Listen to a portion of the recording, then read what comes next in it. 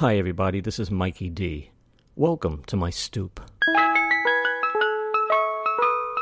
There once was a small American town, and although it sat in the forgotten corner of a giant city, it was much like any other small community around America. Everyone knew everyone else's name and everyone's business.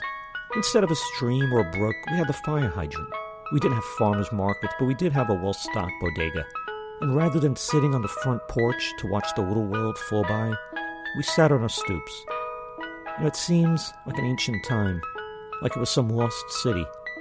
It was like I had watched it all from the stoops of Atlantis.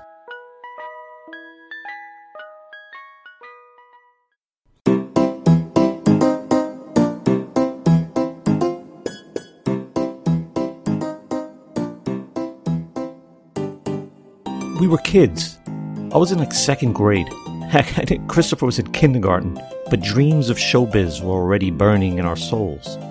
So at the age of 7, I decided I needed to write my first and only 70s-style variety extravaganza, worthy of Rowan and Martin or Carol Burnett. Thusly, The Funny Bunny Show was born. Welcome to The Funny Bunny Show, starring Laura D. and Jennifer M. and Christopher M. and starring your host, Mikey D. When the weather was not conducive to hanging out on the stoops of Atlantis, we moved to the interior stoop of my building, my hallway. This stoop was a creaky staircase that climbed up from the bedroom floor of our building, up past Mrs. Francis's apartment, who was Chris and Jen's grandma, and then up to the top floor where various tenants had lived over the years. There was a doctor who turned out to be a total slob, nuns who gave us guitar lessons, and in later years my sister Donna. And there was and still is a great fancily carved wooden banister that was perfect for straddling and sliding down, offering a fun ride, and if not careful, friction crotch burns. Use of the hall required special permits from my mom. We couldn't just hang out on a whim. We needed the okay from the boss of bosses, Capo di Tutti Mommy. Once she gave the blessing, the hall was ours to hang out as long as we kept the noise down, which, being kids, was not genetically possible, and we'd often get the boot. Later we discovered that the front door's incredible lock was able to be opened with a wooden ice cream stick, and that allowed us to sneak in and hang. We would usually get away with it, unless we were making too much noise, then it was the old boot again. If it was raining out, too bad, a little water won't kill you. But the hallway was more than just a play space for us kids. It was a rehearsal space for the Funny Bunny Show. We practiced and perfected it over the course of many years. We had a few guest stars pop in and out, like Scott, my friend Mimo, my baby sister Chris, and amongst others, but the core cast was always me, my sister Laura, and our perennial buddies Jen and Christopher. Comedy and music, that's what it was all about. It would start with my introducing the cast, and then came the impersonations. It was the early 70s, and I loved Rich Little. For those who don't remember, he was a regular on Johnny Carson, Merv Griffin, as well as the Dean Martin celebrity roasts. If he impersonated someone, then so did I. Richard Nixon, Paul Lynde, and Henry Kissinger. Yeah, I suck.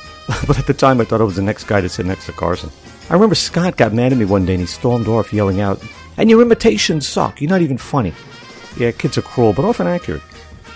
After the hilarity of my mimicry came the skits. There was one called The Drunken Pain. It was a classic. It involved Christopher or Jennifer, if memory serves. I think they alternated.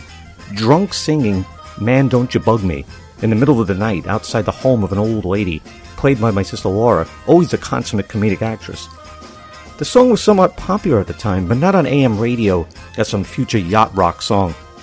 It was a song from a game of the same name by Hasbro. Here, see if you can remember it. Man, don't you bug me, I got my own bugs too. If you think you're gonna give your bugs to me, I'm gonna give them right back to you. Man, don't you bug me, I got my own bugs too. Hey, that was one groovy classic.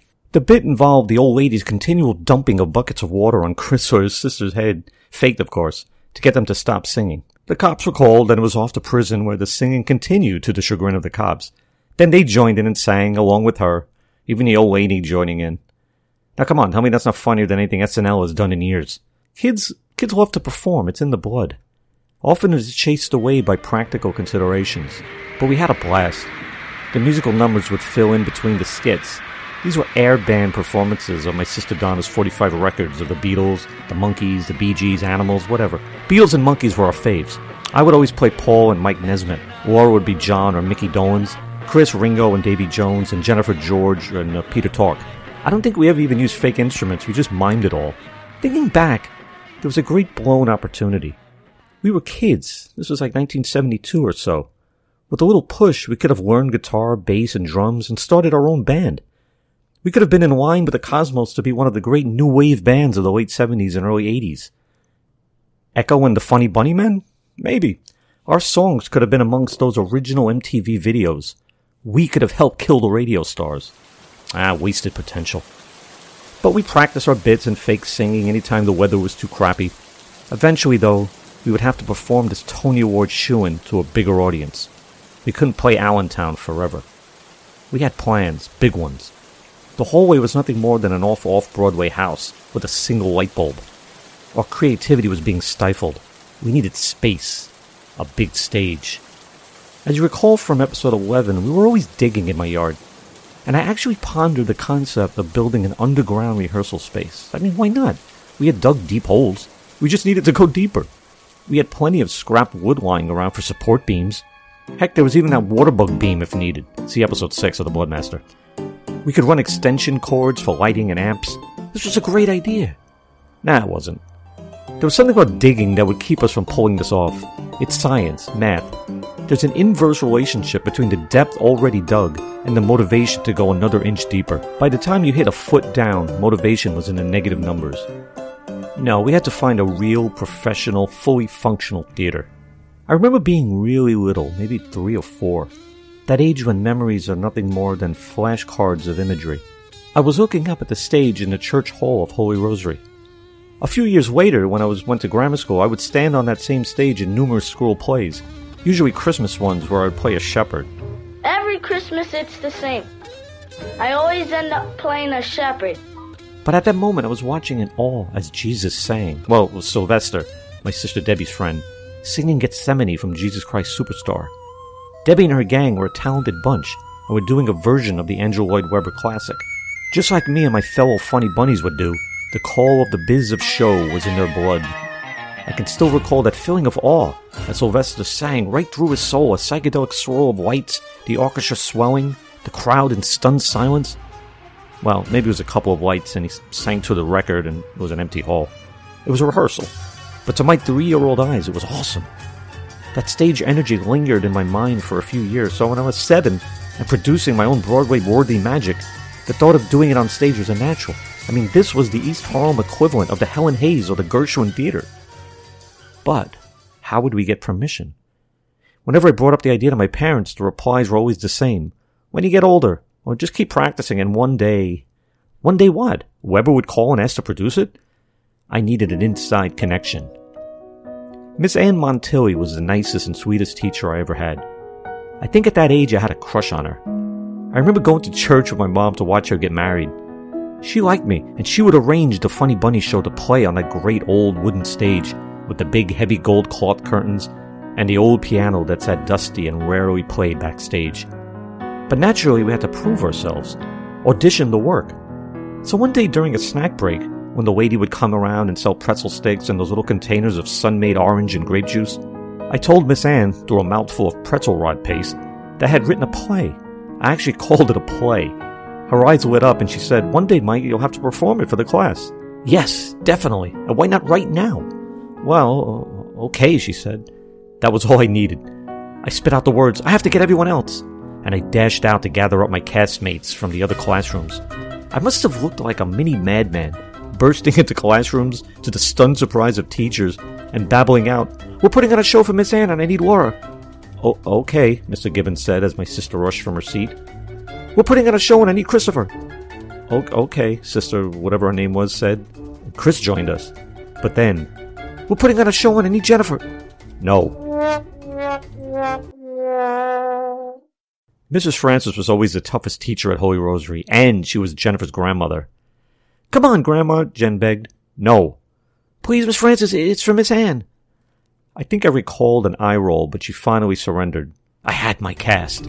We raced back to my classroom, and out of breath, I looked to Miss Ann. "We're ready." Oh, okay, but just part of the show, she insisted. Just a part. Would she ask Shakespeare to just have the cast perform half an act of Hamlet? Geez, this was an artistic insult. But I had to move and move quick. It was decided. It would be The Drunken Pain, my masterpiece of comedic subtlety and shark-toothed wit. I recall it unfolding in slow motion, in fragments. We made it to the jail scene, and we were all singing the tune, when a classmate, Robert, stepped up from his front row seat and joined us, putting his arm around the chain of singers and belting it out like he had been on the original cast member from our preview days in the hallway. Then Robert had a white object in his hand.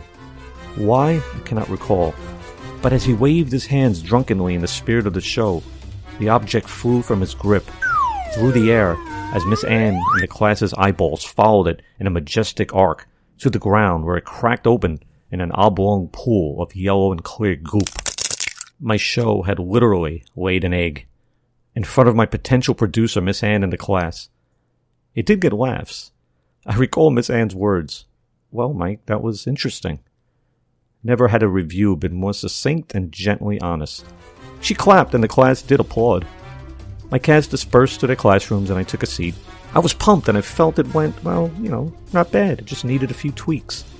And tweak I did and practice we did. For years it was the go-to solution to boredom on a rainy day. Until one day the mere suggestion became the cause of chuckles. A joke. We had grown up past and beyond the Funny Bunny show. But not my love of writing. There would be more stories and movies and plays conjured up as we sat on those stoops of Atlantis. This has been The Stoops of Atlantis with Mikey D. Stay tuned for future episodes as we journey back to that ancient mythical land that actually existed, East Harlem. And please join the Stoops of Atlantis Facebook page, follow me on Twitter, and subscribe on YouTube or iTunes. See you next time.